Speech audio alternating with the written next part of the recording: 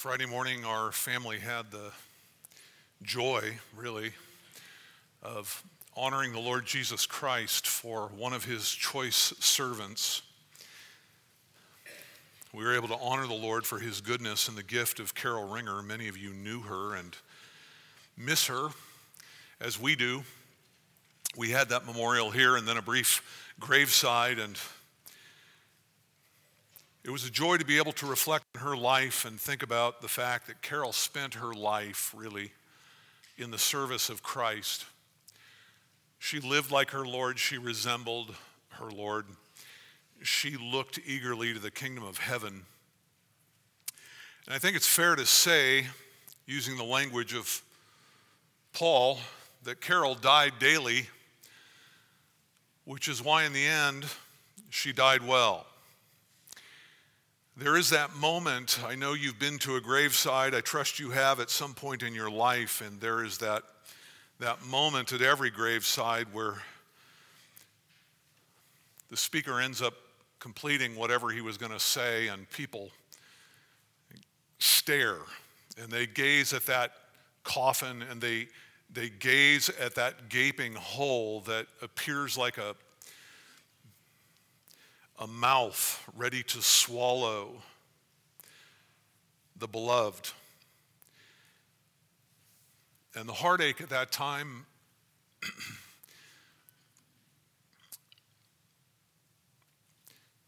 is almost inescapable.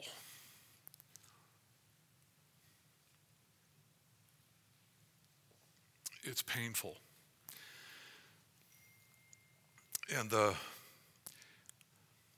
service attendant from the mortuary stood up in front of the crowd there, and as is his task, he's trying to find appropriate words and fitting words, and I don't know where he was coming from, but he said, and I quote, he announced to us there, quote, "Carol is now going to be lowered down into her final resting place." It was all I could do to constrain myself.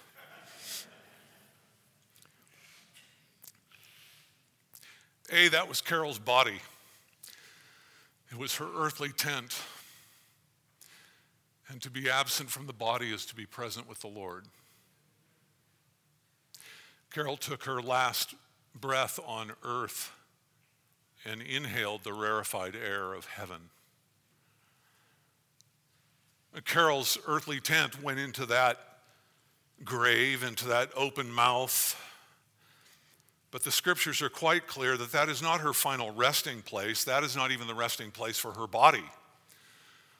For that body will be reconstituted as only God can do, and God did in the first place in her mother's womb. And whether you die at sea or die on a car accident or you die in the middle of the Sahara Desert, if you're in Christ, your body is coming up out of that grave, and it is going to be joined to your soul in the sky, and you will then dwell eternally in a glorified body just like Jesus's.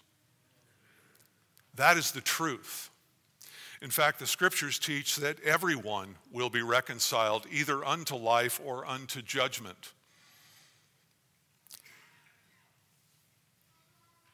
It's interesting, he told us that he wanted to let us know that this was going to be Carol's final resting place, and sometimes this moment gets to be too big for people. So if anyone was interested in leaving before the body went down into the grave, we were welcome to go, and I am glad to tell you that nobody left. You see, beloved, because a Christian's death does not constitute panic. Grief, yes, but a tempered grief. There is no fear in the Christian's death. There is no fear in the Christian's life. There should be no fear of the grave, and there should be no doubt that the deceased in Christ will in fact rise again. And we give glory to God, don't we, for the gift of salvation. The question this morning, beloved, is, how will it be in your dying day? How will it go for you? The Bible teaches us very clearly that it is possible. In fact, it's probable, and I would say it's ultimately desirable and even a responsibility to the Christian to live out their days without fear in the face of death. We have got to buck up as we think about that future day. Hebrews chapter 2 and verse 14. Therefore, since the children share in flesh and blood, he, Christ himself, also partook of the same. He came to earth and took on human nature so that he might redeem his people. It says that he himself partook of the same so that through death he might render powerless him who had the power of death, that is the devil, and might free those who through fear of death were subject to slavery all their lives. Did you hear it? Christ came for the express purpose of setting you free from the fear of death. It doesn't take much to realize that men live their lives seeking to insulate themselves from death and the fear of death. People will turn to anything to keep them from thinking about it. Listen, Christ has conquered death. And as a Christian, you truly believe that. You must believe that. And he came in human flesh. He came born of a woman. He came born under the law to keep a law, to fulfill a law that you and I could not keep. All the law does for sinners is bring the knowledge of sin. It simply tripped us up and taught us that we were in need of a Savior. But Christ kept that law perfectly. He fulfilled it, every jot and tittle. And he fulfilled all righteousness. And it is a righteousness then that he possesses that qualifies for heaven, and he gives that righteousness freely to anyone who trusts in him. And beyond that, not only does he give a free righteousness, but he gives a full forgiveness. Christ gave himself, the Lamb of God, in death as a substitute for all who would hope in him for life.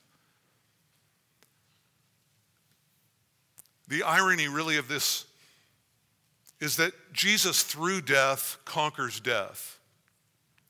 And he stripped the devil of his power, and he sets us free from the fear of death. And the goal really this morning is just to take some time. You might be wondering, as some have asked, why did you deviate from Philippians? We don't deviate very often, but this week I just needed to swim in these realities as I was preparing for Carol's memorial. And the goal this morning, beloved, is to tell you things that you already know, but to strengthen you in them. And to give you, again, the scriptures that undergird all those things that we believe. And I want you to see that you have nothing to fear in death at all. You have no need to be panicked. You have no need to fret. It is not something for a Christian to meet with a stiff upper lip. And it's nothing that we are merely resigned to. No, in fact, it's far beyond that. The Christian not only wants to face death without fear, but we need to understand what the goal of our death is. And really the goal of our death is no different than the goal of our life. It is to be pleasing to him in everything and to glorify him in everything that we do, whether we eat, whether we drink, or whether we die. Christ is to be exalted. My hope this morning as we contemplate what amounts to a very brief conversation between Jesus and Peter, at least that which is recorded for us in John's gospel, my hope is that your fears will be quieted and that your heart will be comforted and that you will be strengthened as you consider the inevitability of your own death. Look at John chapter 21.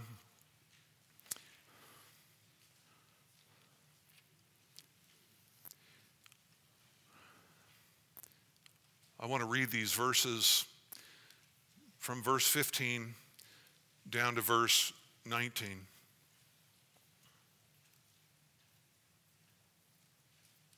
This is after Christ was raised from the dead, and he finishes some breakfast with his disciples, and we pick up. It says, so when they had finished breakfast, Jesus said to Simon Peter, Simon, son of John, do you love me more than these? You remember that Peter declared that even if he had to die with Jesus, he would be faithful to the bitter end. And he said, even if all of these, looking across his brothers, his fellow disciples, even if all of these deny you, not I. And so Jesus asks this very poignant question, and he says, do you love me more than these, Peter? Jesus said to him, yes, Lord, you know that I love you. And he said to him, tend my lambs. He said to him again a second time, Simon, son of John, do you love me? And he said to him, yes, Lord, you know that I love you. And he said to him, shepherd my sheep. And he said to him the third time, Simon, son of John, do you love me? And Peter was grieved because he said to him the third time, do you love me? And he said to him, Lord, you know all things. You know that I love you. And Jesus said to him again, tend my sheep. You remember that this all comes on the heels of a very humbling moment in Peter's life because he declared his loyalty, and yet in the moment of trial he failed. And you remember Jesus had said to him in advance, Peter, I tell you, before the cock crows, you will deny me 3 times. And that's precisely what happened, which is why Jesus comes through and gives Peter really this 3-part question, this 3-part affirmation really of his own love to try and both humble Peter and get from Peter the understanding that, you know, Peter, there's hope with me. It's not over because you denied me. I'm a forgiving Savior. And Jesus wanted his fears quieted and wanted his heart comforted. And Jesus wanted Peter to even understand, Peter, I'm calling you back into ministry. I want you to take care of my church. And the victorious life of Peter on the heels of this was just amazing. That passage is very familiar. The next one is not. And really, it's all the same context. And I want to point you to the words that follow this morning. This will serve as our text. And I want you to see the tenderness of Christ as he continues to work with this humbled servant, Peter. Verse 18, truly, truly, I say to you, when you were younger, you used to gird yourself and walk wherever you wished. But when you grow old, you will stretch out your hands, and someone else will gird you and bring you to where you do not wish to go. Now this he said, signifying by what kind of death he would glorify God. And when he had spoken this, he said to him, follow me. Father, these are your words, and your word is powerful, it's living, it's active, and we ask that you would send it forth to accomplish your purposes. And Lord, that you might comfort your people, that you might bring many to faith. And Lord, that we would trust you more as we anticipate the day of our departure. Help us to this end, we ask, in Christ's name. Amen. I want to give you just kind of a 4-point outline here that we'll hang this text from.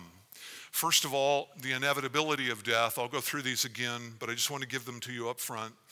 The inevitability of death, our confidence in death, our objective in death, and our mandate until death. And these 4 things, I think, amount to insights that we can glean from this passage right into the dying day. And they help us understand how it is that we glorify the Lord in it. Let's look first at the inevitability of death. There is no question, you know this, that the only 2 things certain in life are death and, well, higher taxes at this point, I guess. Death is certain.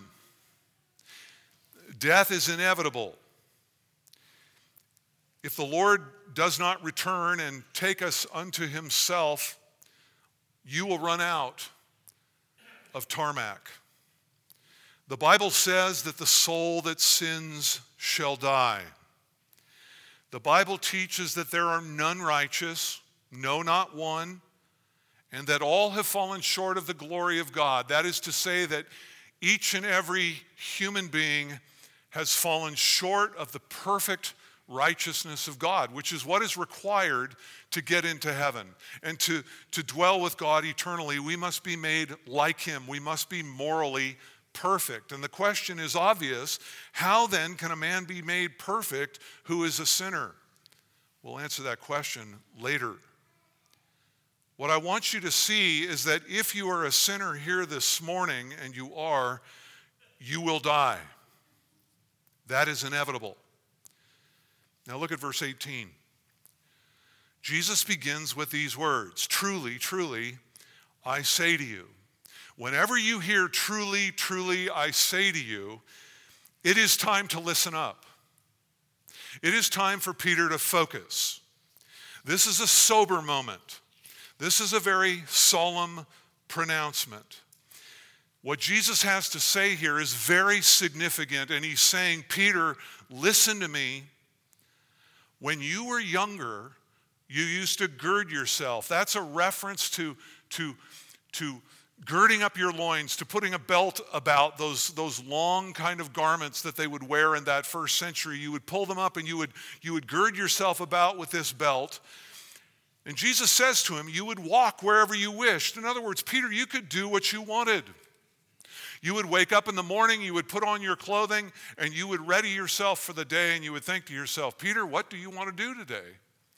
And Peter would either pursue some leisure thing that he wanted to do, or he would go to work if it was time to work. But Peter was making decisions for his life.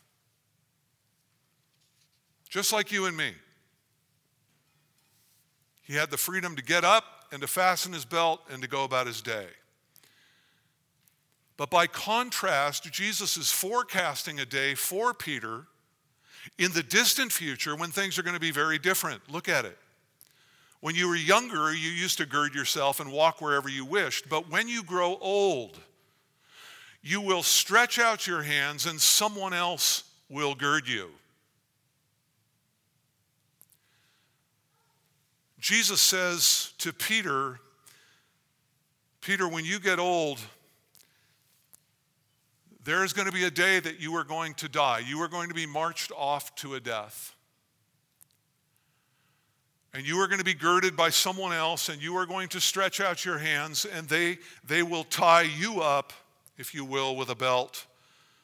And they will lead you where you do not wish to go. And this may be a reference to the fact that Peter was just being what we would call handcuffed.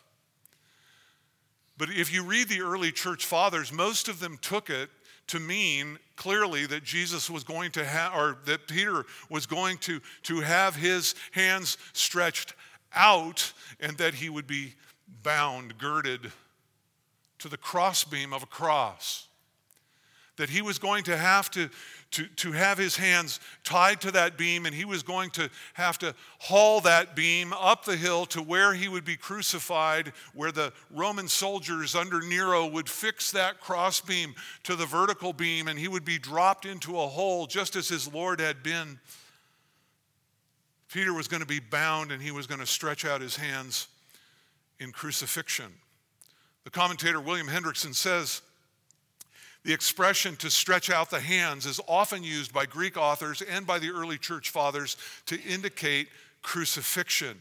In other words, it may very well be that what Jesus was saying here to Peter is, Peter, you used to go where you wanted to go, but a day is coming when you get older where you are going to die on the cross as I did. And that's precisely what happened according to church history. Peter was, in fact, martyred during Nero's reign in the mid-60s.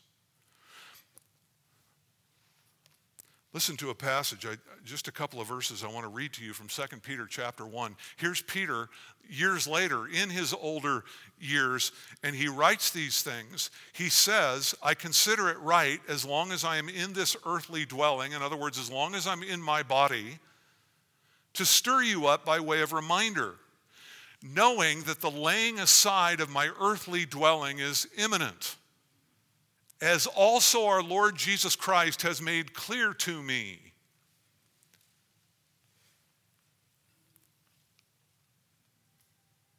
And I will also be diligent that at any time after my departure, you will be able to call these things to mind. Peter says, look, to his audience, I'm about to die. The Lord's told me all about it. And it's no trouble for me to remind you of these things again, because you need to cling to these things after I'm gone. You see, Peter lived in light of his death. Peter knew what the Lord had said to him. Now let's be clear about the nature of death. Death is an enemy. Death is an enemy. And Jesus hints at this, doesn't he, in verse 18, when he tells Peter, you're going to be taken to a place you do not want to go. Death is not a pleasant thing. So we don't want to candy coat that at all.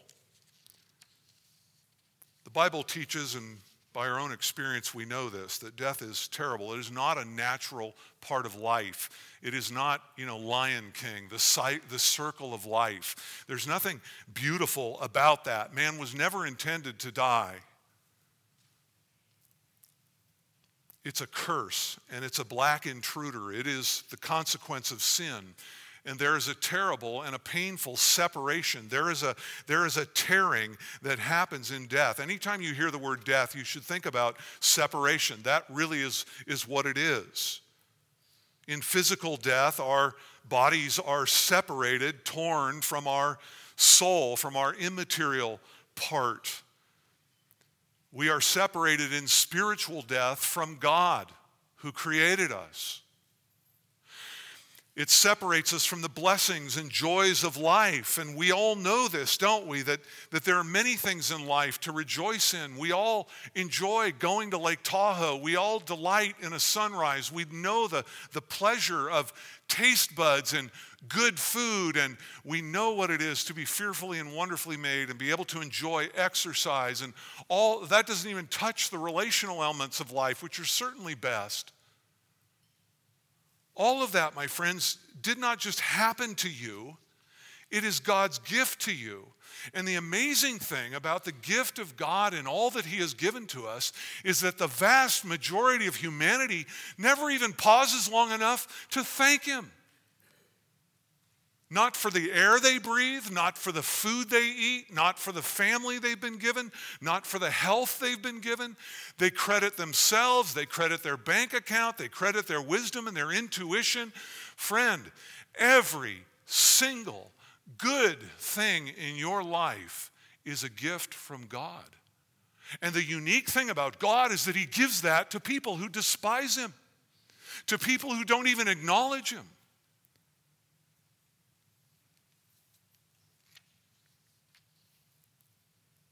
Death separates us from all the good things in life. It separates us from our loved ones. And that's excruciatingly painful. Pain beyond description, really, as I've experienced it in life. Death separates us from joy, and it brings grief.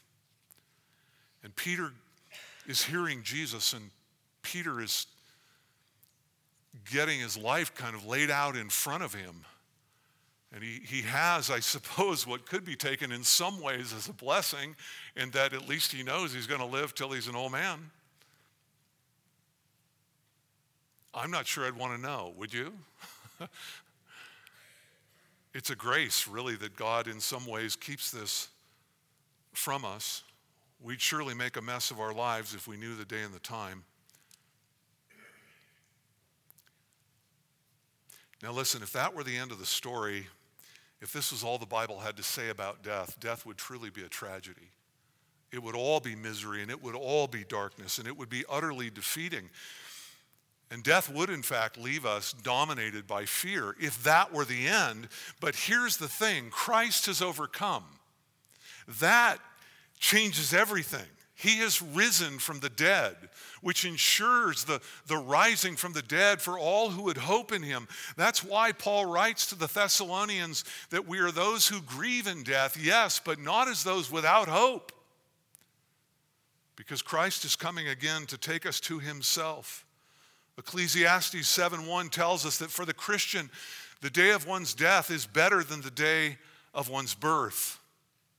I read to you earlier, Romans 8:11, that the resurrection of Jesus ensures that all who are indwelled by his Spirit will in fact be raised from the dead themselves. I love these words. Revelation 14:13. The Spirit of God says to his people, blessed are they. You remember that word? Happy, glad, rejoicing. Blessed are they who die in the Lord from now on.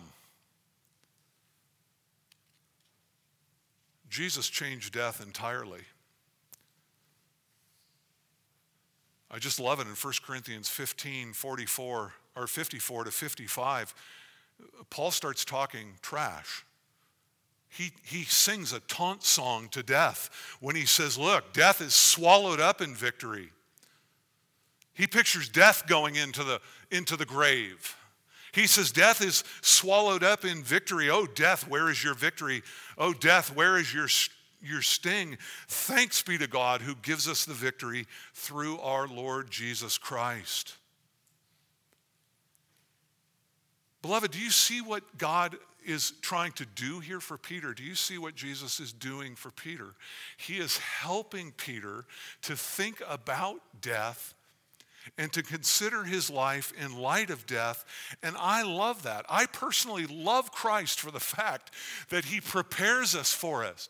He hasn't just saved us, but he has spoken truth into us through the word of God so that we might be able to look at death and not faint in fear. Death has become nothing more than a servant, and an ugly servant at that, but a servant who simply ushers us into greater and more glorious life, a life that's more glorious, frankly, than we can imagine. Let's come back to our text. Why does Jesus say these things to Peter? And again, there's something very tender in this, isn't there? That Jesus would be preparing Peter to think through things, to understand in advance. Here's where this is going to go, Peter. Don't let this stumble you. Don't let this trouble you. And the Lord does this very thing for us. You remember in the book of Mark in particular, Jesus had been telling his disciples over and over and over again, chapters 8, 9, 10. He just keeps going and he says, look, here's what's going to happen to me. We're going to go to Jerusalem. I'm going to be handed over to evil men. They are going to crucify me and I am going to die and then I'm going to be raised up on the third day. And he keeps telling them this and telling them this. And they don't get it. What was Jesus trying to do? Well, he tells us, he says, so that you may be kept from stumbling. He was trying to prepare them so that they wouldn't be so disillusioned by what happened. Instead, they could reflect back and think, he told us this was what was going to happen. They couldn't imagine it. Beloved, when your day comes to pass, you want to be armed with Jesus and you want to be armed with the truth of Scripture. You want to know these things that we're talking about so that you can stand firm in confident hope.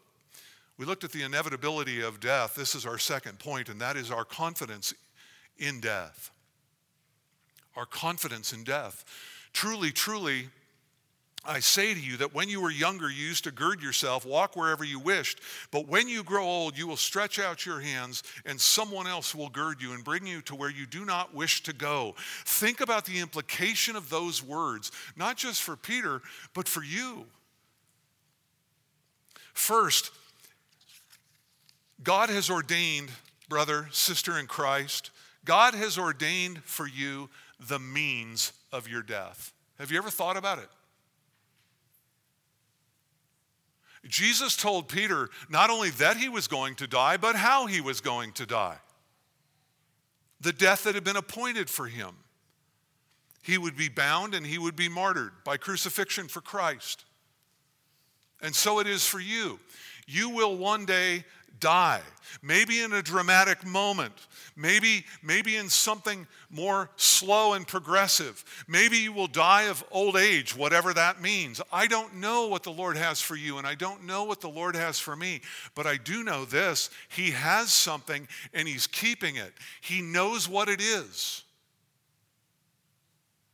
And that is immensely comforting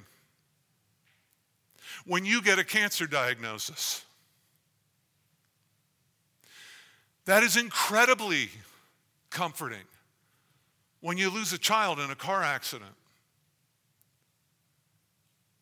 there's really nothing else that matters in moments like that than the knowledge that God is in this. This isn't a stroke of bad luck. I didn't draw the short end of the stick. God is in the details of your dying day. And really, you need look no further than the cross of Christ to see that, right? I love those words that are recorded for us, the prayer of Jesus' disciples as they were gathered in the book of Acts at the start of the church and all that was going on. And you see this persecution beginning to happen, and here the saints are gathered, and here's their prayer, just part of it. For truly in this city there were gathered together against your holy servant Jesus, whom you anointed. He's your anointed. He was the one who's sent by you.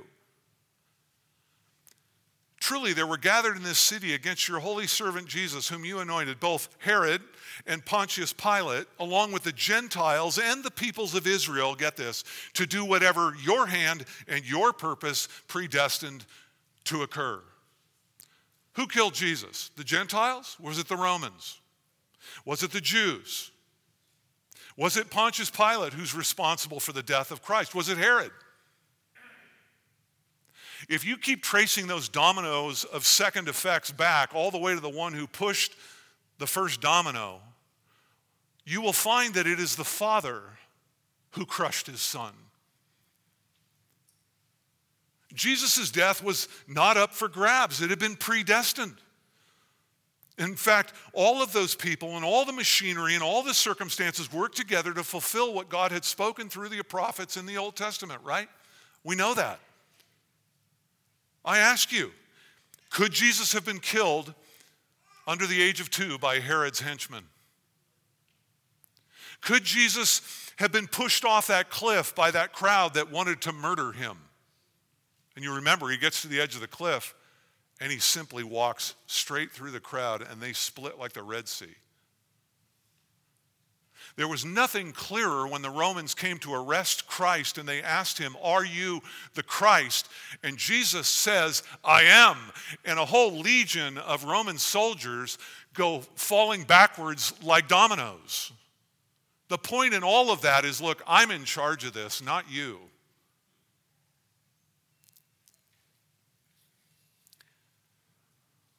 The disciples were so shaken, weren't they, in the middle of that stormy sea? As Jesus slept in the back, was he going to go down with the ship? It could not be. And beloved, you'll have to receive it by faith. But I trust I'm not just blowing smoke. There's Bible behind what I'm saying. I tell you, it is just the same for you. Your dying day is in the hand of a good God. Nothing happens to you by accident. Nothing occurs in this world by happenstance. You did not drive faster than your guardian angel could fly. And you have got to understand, all of you, that you can go ahead if you want and you can get on a vegan diet, but understand this, that it will not prolong your days. Eating well will give you perhaps a healthier life until the day that God has appointed to take you home. But no amount of avoiding beef is going to rescue you from the day that God has appointed for you. And you say, yeah, but what about the devil? I mean, the devil's strong, the devil's mighty, the devil is powerful. And I say to you, yeah, look at Job. Who is in charge of all that Job went through? Well, Satan certainly strikes Job with boils, and Job ultimately says what? that came from the hand of the Lord. You get to the end of the book and you see that Job was comforted by all those that the Lord had restored to him. And they say to him, they come to him to comfort him for all of the adversity that the Lord had brought upon him. Do you see, there's no sense in Scripture at all that somehow the devil or the Grim Reaper or chance or any of these other things that everybody puts their stock in can just sort of run around freewheeling and do what they want, and your goal in life is to avoid all the pitfalls. It's a dishonor to God to think that way, because he's in charge, because he loves you.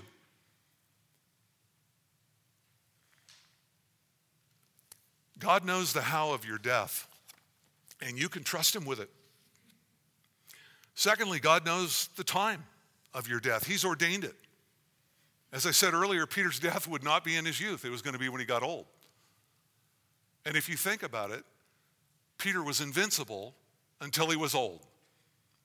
Nobody could do anything to Peter because God had already ordained it would be when he was old. You look at all of those, perhaps you've seen them, those famous medieval paintings of Peter's martyrdom. There are two things that are always the same in those paintings. One is that Peter is old, and the other is that Peter is crucified upside down. And we'll get to that later. But beloved, the point is this, that this is not a universe out of control. R.C. Sproul put it, there is no rogue atom in the universe. It's ruled by a sovereign God, and he is sovereign over the day of your death and mine. Listen to Psalm 139 and verse 16. Better yet, write it down, memorize it, anchor it. It will help you when you find yourself threatened by death. Psalm 139:16, in your book were written all the days that were ordained for me, when as yet there was not one of them. What is he saying? That before you were even born, as God was knitting you together in your mother's womb, there was a date on his calendar, not only the day you would be born, but there was an expiration date. And in fact, Jesus tells us that we can do nothing to change the expiration date. Not even by a little bit. Matthew 6:27, Jesus asks this question in the context of worry. You remember it? And he says, and who of you, by being worried, can add a single cubit to his lifespan? That's 18 inches. That's one step. How many of you are going to get one step further than the point that Jesus has ordained for you in this life? He answered the question. Nobody. No amount of worrying will accomplish that for you. Give up worrying. Why are you worried about death? God's got you. He's got this. You don't have to live your life anymore calculating all the odds. You don't have to control every outcome. The world, beloved, gets its hope from odds. You get that? The world gets its hope from odds. But we're not the world. God doesn't manage his universe according to statistical analysis. Sometimes, actually more often than sometimes, particularly around certain people, I take some good-natured ribbing for the fact that I ride a motorcycle. I've heard them all. You don't need to bring more. A motorcycle, I get it. I think the last time I talked about this, I told you this story about how Susie and I were leaving this great campsite, and some lady that we had met, her and her husband, the night before, and apparently she spent the night so panicked in her trailer for Susie sitting on the back of that bike that she came and gave Susie not one, not two, but 3 St. Christopher medals, right, to hang around her neck. She probably was right on as far as my riding skills, but she was missing the point somewhere else. I bought a used bike the other day up in Reno, and when I brought it home and I got underneath it to look at it, I found something that I had seen on other bikes, but I never really pursued it. They're called guardian bells. They always have weird pictures of weird creatures on them, and I didn't really know what they were for. Well, I looked it up on Amazon, just in case anybody wants to buy some. Don't. Here's what I read. Legend has it that evil road spirits have been latching themselves onto motorcycles for as long as there have been bikes on the road.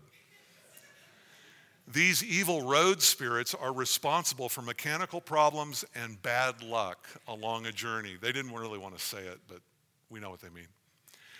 Legend goes on to say that by attaching a small bell onto your bike, the evil road spirits will become trapped inside the bell, where the constant ringing drives them insane, making them to lose their grip until they fall to the ground. And then they have the audacity to add, you ever wonder where potholes come from? Apparently, I read this, that it carries twice as much power when it's purchased by a friend or a loved one and given as a gift, which I assume is just Amazon trying to sell these things. But you laugh rightfully. That is silly and that is superstitious. But I'm going to ask you, if the Lord were to take me home this week on that bike, how many of you would come to my memorial and secretly sit there and ask these questions? You know, if he hadn't been on a bike, if he'd have been in a car and just had a little more around him, what would have happened, I wonder, if he would have taken a different road home? What if he had just left work 5 minutes later? Maybe just 3 minutes later? What if Dave had taken that CHP class and actually learned to drive, right? These are the questions we ask. And why do we ask them? Because we're not convinced of this truth. We are not convinced yet that God is sovereign over every death, every time, without fail. He knows the means of that death, and ultimately, my friend, car crash, cancer, COVID, it doesn't matter. That is utterly secondary to anything we're actually talking about here. What we're talking about is the God who created us and saved us for himself. He rules over this life. We know him, we trust him, and we live in light of that. And we need to shed these foolish ideas that somehow things just happen to people. We do not trust in fortune. We place no confidence in superstitious practices trying to stave off the grim reaper. No, we trust in the name of the Lord our God. And he has a day, an exact moment when your death is marked on his calendar. You can't add anything to it, and he just wants you to rest and trust him for it. Parents, that's true for your children. Do you fret? God's got them. And you say, well, are you telling me that God's not going to let my child die? No. You guys are well enough aware. My cousin's 22-year-old child, car accident and died. Prime of life.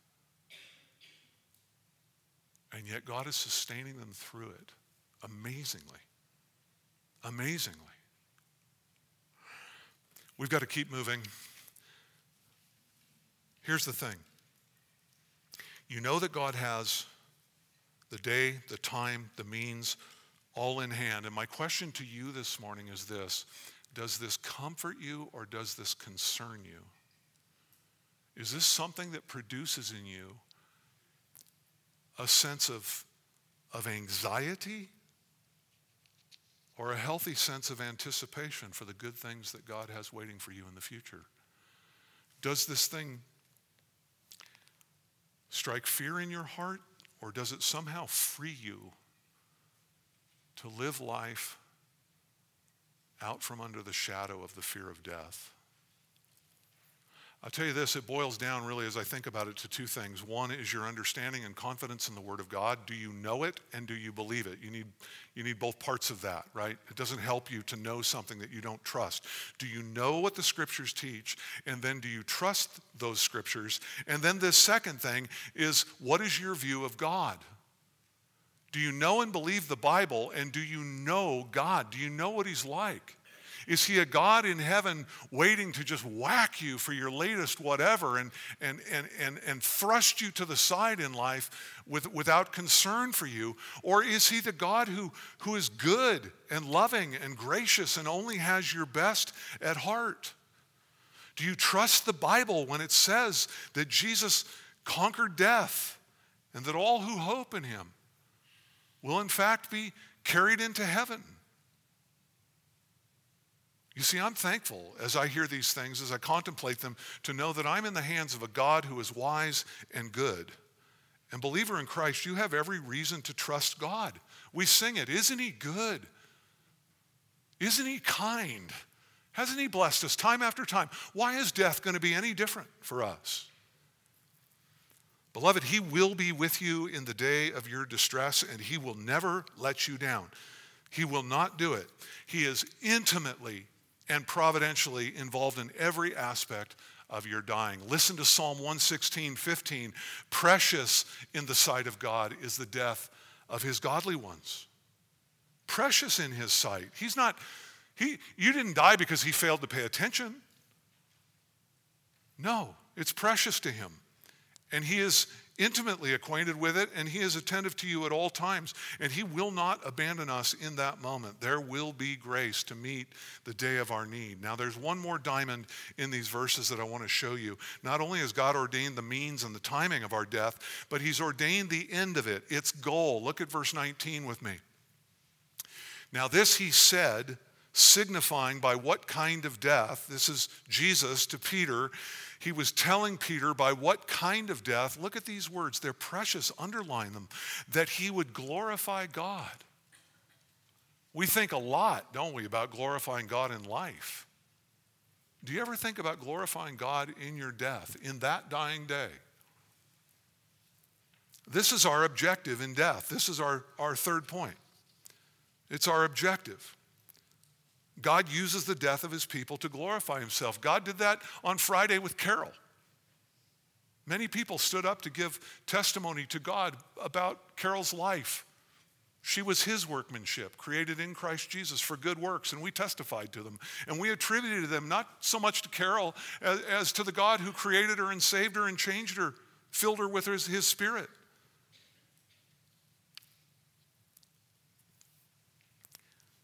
In Peter's life, it looked like this.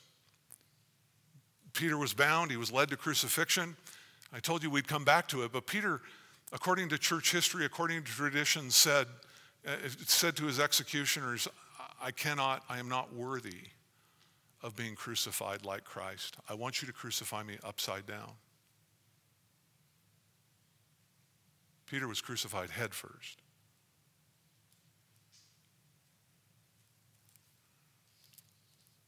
He wanted his death to say something about the worthiness of his Savior. And most of us, beloved, are not going to have the opportunity to die a death that is as dramatic as Peter's. But the goal is the same nonetheless. You might ask, how then is God glorified in the death of the saints? Well, I could preach a whole sermon, many sermons on that, but he is glorified in saving sinners. He's glorified in raising them from the dead, imperishable at the resurrection. He's glorified, as I mentioned, in their memorials and in the preaching of the gospel and the testimony of their God-honoring lives. He's glorified as people reflect back on the deceased and talk about the kind of person they were at a family gathering or a casual conversation, in all the stories that we pass down about the deceased and who died in Christ. But what we're emphasizing this morning is much more narrow in focus, and we're not so passive in it. The question I'm asking is this: will you and I honor God in our day, in that dying day? And some of us, again, will die quickly, and we won't even have the opportunity to think about what we're doing in the midst of it. It might be a quick heart attack. It might be a car accident. But most of us are going to make this slow trip toward the tomb. Are you armed? Are you ready? Have you purposed in your heart? Are you resolved to honor Christ in that moment?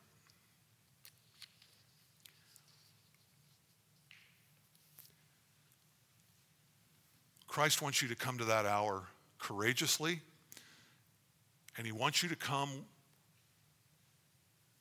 with a faithful confidence. You understand what I mean by that? Faithful meaning you are full of faith. You're engaged with the Christ whom you have trusted, and you are engaged in the truth that he has given to you, and you put your feet on that truth and upon that Savior as the unfailing Savior that he is, and you stand firm. You're not panicked. You're not terrified. You're not shrinking away. You're not looking for something to somehow take you into some other state so that you don't have to face what's about to happen to you. No, you're encountering this thing, and you are living it. And I appreciate so many people in this church and other places that I have had the privilege to go to their graveside, as have many of you. Their bedside for weeks as they were making their way to the grave. And during those weeks, they were intentional, they were purposeful, they were transparent. They let you in, didn't they? To where their hope was.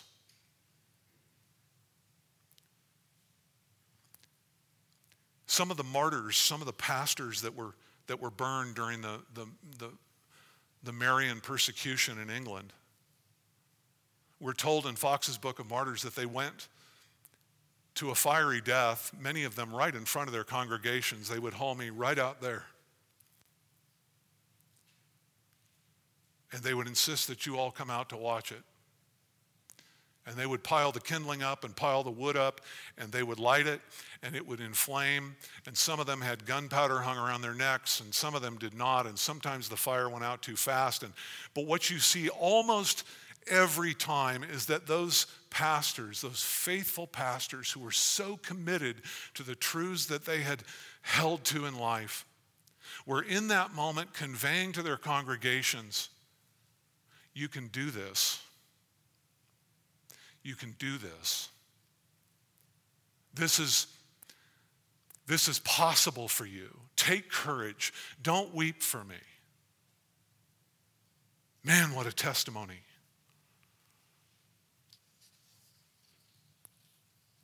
Don't hide people from your dying day, believer in Christ. Invite them into it. Have a memorial. And have as many people there as the Lord would see fit to allow. And let Christ be glorified and honored in your life and in your death.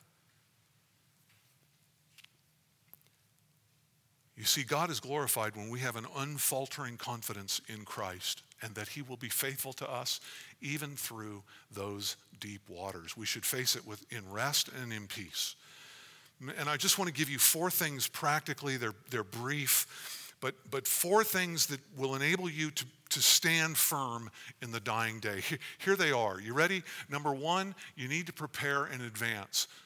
This is not the sort of thing you want to, we'll cross that bridge when we get there. No, spend your life preparing for your death.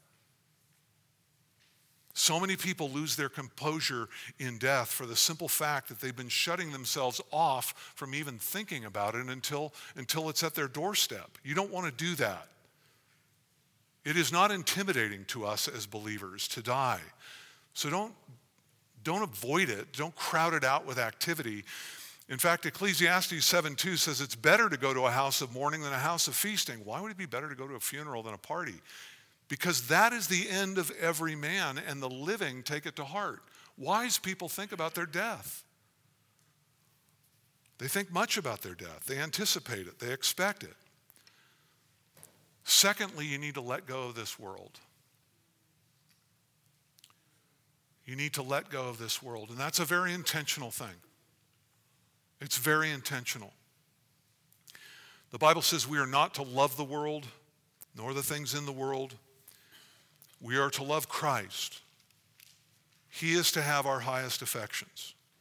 There is to be no competition in your life, not by any material object, not by life itself, not by any relationship you enjoy, not with a spouse, not with a child, not with an aunt or an uncle, or anyone else. There is no competition for first place in your life. Christ is your life. He is everything. And if we are to die without fear and to bring God glory, we've got to be proactive and intentional in this. And I'm just drawing on the words of Martin Luther here, "In a mighty fortress is our God." You remember that great stanza where he said, "Let goods and kindred go, this mortal life also. The body they may kill, but God's truth abideth still." He was talking in that text about letting go of the world. Let your goods go, he says. Most of us get this. Stuff is just stuff. We're not to store up treasures on earth. We don't cling to our material goods. We don't cling to our money. God is good. He gives every good gift from above. It's to be enjoyed with gratitude. We love him for it, but we're not going to trade the pleasure and the joy that we have in him for idolizing the stuff that he's given to us. Do you see how backwards that is? To love the gift more than the giver. We're about the giver, and we live open-handed with the gifts that he gives to us. Never allow these things to possess us. We may possess them, but they do not possess us. And we lived with that open hand. Now, here's the harder part. Here's the harder part. You've got to let kindred go. You've got to let kindred go. Now, what's kindred? That's family. These are your friends. These are those whom you love the most. These are the relationships. These are the true treasures in life, right? You know that. I know that. There's no question.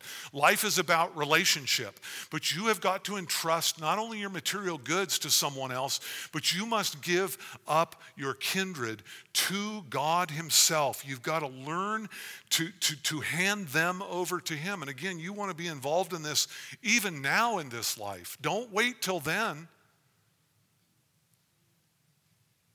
You'll only squish the life out of your kids if you live as a panicked parent, not allowing them to do anything because the chance might take them away from you.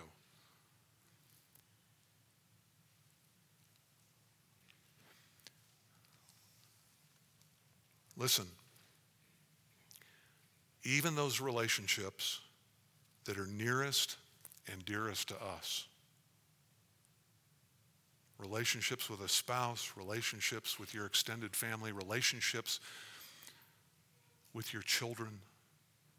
Even those relationships that are nearest and most precious are not grounds to cling to this life when it comes.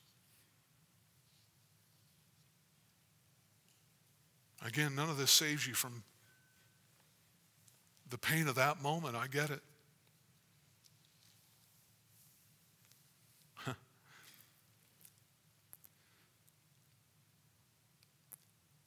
John 21, if you just look down at verses 20 and 21, here, as Jesus and Peter walk down the beach and they're having this conversation, John is following behind them. And Peter gets a little insecure at all this talk about crucifixion. And he looks back here at John and he says, "Hey, what about him? What's going to happen to him?"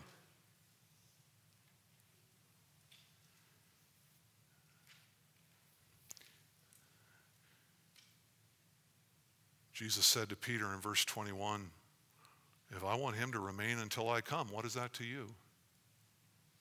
Follow me." What was he saying? Hey, Peter, this is between you and me. This is about our relationship. And what I do with someone else, whether it be our brother John here or your children, your wife, your best friend, that's between me and them. What is that to you? You see, Jesus draws a line in the sand and he says, your care and concern for those who are around you on this planet, there's a stopping point. He's first, he's foremost, and at some point you have got to pry open those hands and say, "Lord, I will trust you. I will trust you with them." even those who don't know Christ. I will trust you with them. I put them in your hands. They are yours. Let goods and kindred go. Lord, you are merciful, you are compassionate, you are faithful, and I will leave them in your hands. And it takes my breath away when I think about those whom I love so much. When I think about that moment and I project out. But do it we must. And he is faithful. And this is another way we honor him in death, huh? When we hand our kids into his hands. When we hand our unsaved relatives into his hands and we say, Lord, I entrust them to you. You are God, I am not. You are wise, I am not. You are good, I am not. You are able, I am not. These were just a stewardship given to me for a time, and I lay them back in your hands. Help me to honor you in this way, because when we put our most valuable things in the hands of God, what we say about him is that he is ultimately trustworthy and that he is ultimately good. Oh, we must let goods and kindred go. So we prepare in advance, we let go of this world. Thirdly, we cling to Christ. You let go of the things of this life, and then you are going to take those hands and you are going to extend them heavenward, whether figuratively or not, and you are going to lay hold again of the Lord Jesus Christ with a white knuckle grip. Because, beloved, all that he has done for us will not fail us. And all that he has spoken to us, he will in fact bring to pass. Wasn't this the very purpose of Christ that spilled his blood? You can read it right here. He died for sins once for all, the just for the unjust. Why? So he could lose us in the end? No, so that he might bring us to God. What did Jesus say as he gave up his spirit on the cross? It is what? Finished. What are we told in the scriptures? That we are not only saved by Christ, but we are kept for Christ. What do we know from Philippians? That what he began in us, that good work, he will in fact complete until the day of Christ Jesus. Listen, beloved, he who predestined you before time and purchased you with his blood will not lose you in the end.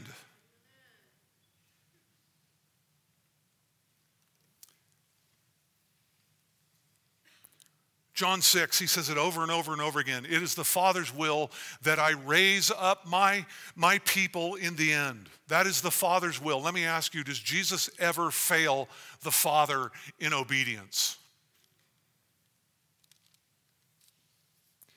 Jesus said to Martha, I am the resurrection and the life. He who believes in me will live, even if he dies. And everyone who lives and believes in me will never die. And that poignant question he poses to her, what is it? Do you believe this? You see, it's all about trusting the Word of God and the God of his Word.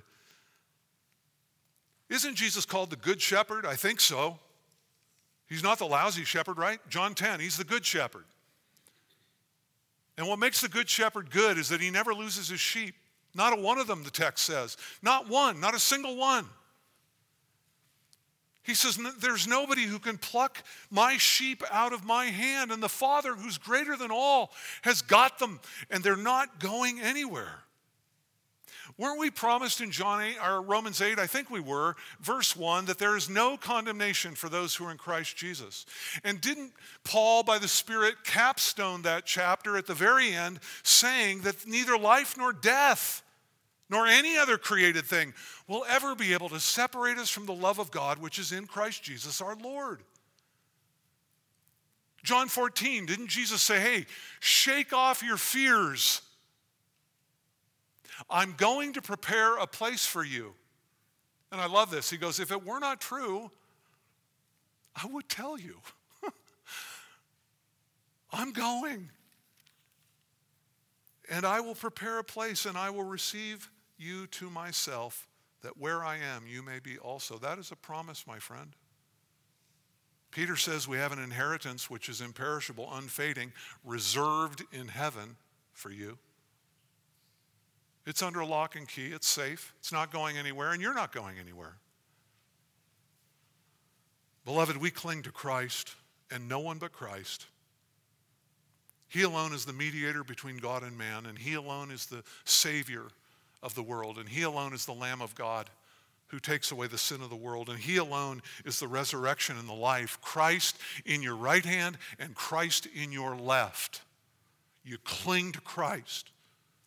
And yes, it's true. We have proven ourselves to be great sinners, but he is a greater Savior still. And so we can declare with David, even though I walk through the valley of the shadow of death, he's talking about the world in which we live. There's a shadow of death hanging over your head all of the time.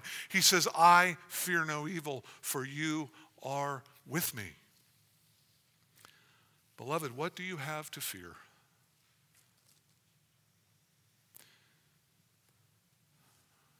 We saw the inevitability of death.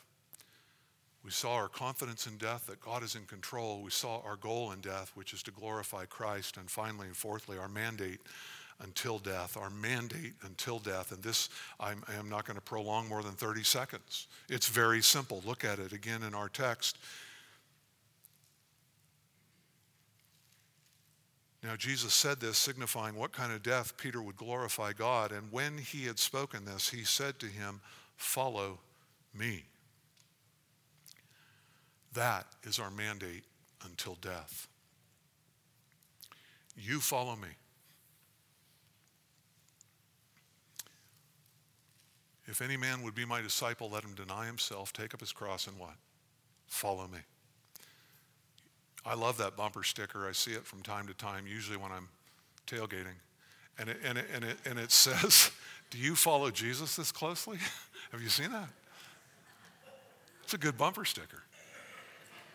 Lordship salvation on a bumper. I love it. Yeah, maybe. It's a good idea.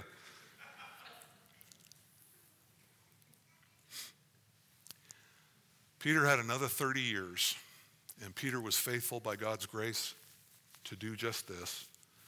And Peter, in fact, honored the Lord in his death. It'll be the same for you, my friend, if you know Christ. And I want to take just a moment as we wrap up to speak to those this morning who have not yet come to the Lord Jesus Christ in repentance and faith. And I would say this to you, if you want no fear in death, if you want to shake that thing, you've got to come to Christ.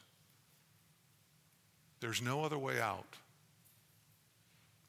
And the Bible speaks, in fact, of death not only as a separation from your body, but in the end, fully and finally separation from God and under his judgment. And I want to call you, my friend, to trust in Christ. Do you not see that he's a good Savior? Do you not see that he has planned and prepares and provides everything for his people? Why would you reject a God like that? Friend, do you see what God has done for you in his Son? And I tell you, if you reject the gospel, if you turn away yet again from that truth, do you see that the ground you're standing on is just a thin crust that hangs over an eternal hell? Do you see that God knows the time of your death?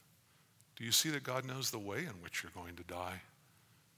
Did you ever realize how much you're hanging like a thread from God's hand? And your next breath, your next beat, he could drop you today. And graveyards are filled with people who thought they had another day. They thought they had a future. They thought they had a time when they would be able to choose. I tell you, there's urgency to this. Today is the day of salvation. Now is the acceptable time, says the Bible. And I want to read a text to you and leave you with this because the text is a glorious invitation. Isaiah 55 and verse 6, seek the Lord while he may be found. Do you hear the time factor in that? There's a time when you won't be able to find him. It'll be too late. He says, seek the Lord while he may be found. Call upon him while he's near. Let the wicked forsake his way and the unrighteous man his thoughts, and let him return to the Lord, and he will have compassion on him. To our God, for he will abundantly pardon. Do you see the kind of God God is? He's a God who receives sinners. I'm fond of saying it, that sinners are the only kind of people God saves. They're the only kind of people. Those who think they're righteous and don't need God or can find some other path to God do not understand the stipulations of the Scripture, which say there is no other mediator, there is no other way. Jesus is the way, the truth, and the life. And my plea with you this morning is that you would look to this gracious, compassionate, and forgiving God. And I tell you, on the sound teaching of Scripture, on the assurance of a God who cannot lie, he will receive you, he will forgive you, he will embrace you, and he will take you to himself no matter what you've done. There is salvation in no other name but Christ alone. And if you come to him, he will abundantly pardon. Let's pray together as the music team comes forward. Our great God and Savior, Jesus Christ, we lift up your name again. We exalt you for all that you are as the sinless Son of God, the Lamb of God who takes away the sin of the world, the Redeemer of mankind, the one who took our sins upon the tree and bore the wrath of God in our place, the stroke that we were due, that we might be brought all the way to God, reconciled, adopted, accepted in the beloved. Thank you for your grace and your mercy. Thank you, Lord, for your kindness in this text and helping us think through our death. And Lord, we hear your tenderness in providing for us as we look forward to that day, knowing that you will be there with us. You never forsake your people. You're with us always. And Lord, grace will be sufficient in that day to stand firm in confidence that all that you have said to us and all that you have done for us will in fact prove sufficient so that we might overwhelmingly conquer through Christ. And it's in his name we pray. Amen. But in all these things, we overwhelmingly conquer through him who loved us. For I'm convinced that neither death, nor life, nor angels, nor principalities, nor things present, nor things to come, nor powers, nor height, nor depth, nor any other created thing will be able to separate us from the love of God, which is in Christ Jesus our Lord. Beloved, go, be comforted, know that God's got you. Rejoice in the God of your salvation, and live while you have breath. Right? Fear not, my friends, fear not. He's got us. God bless you.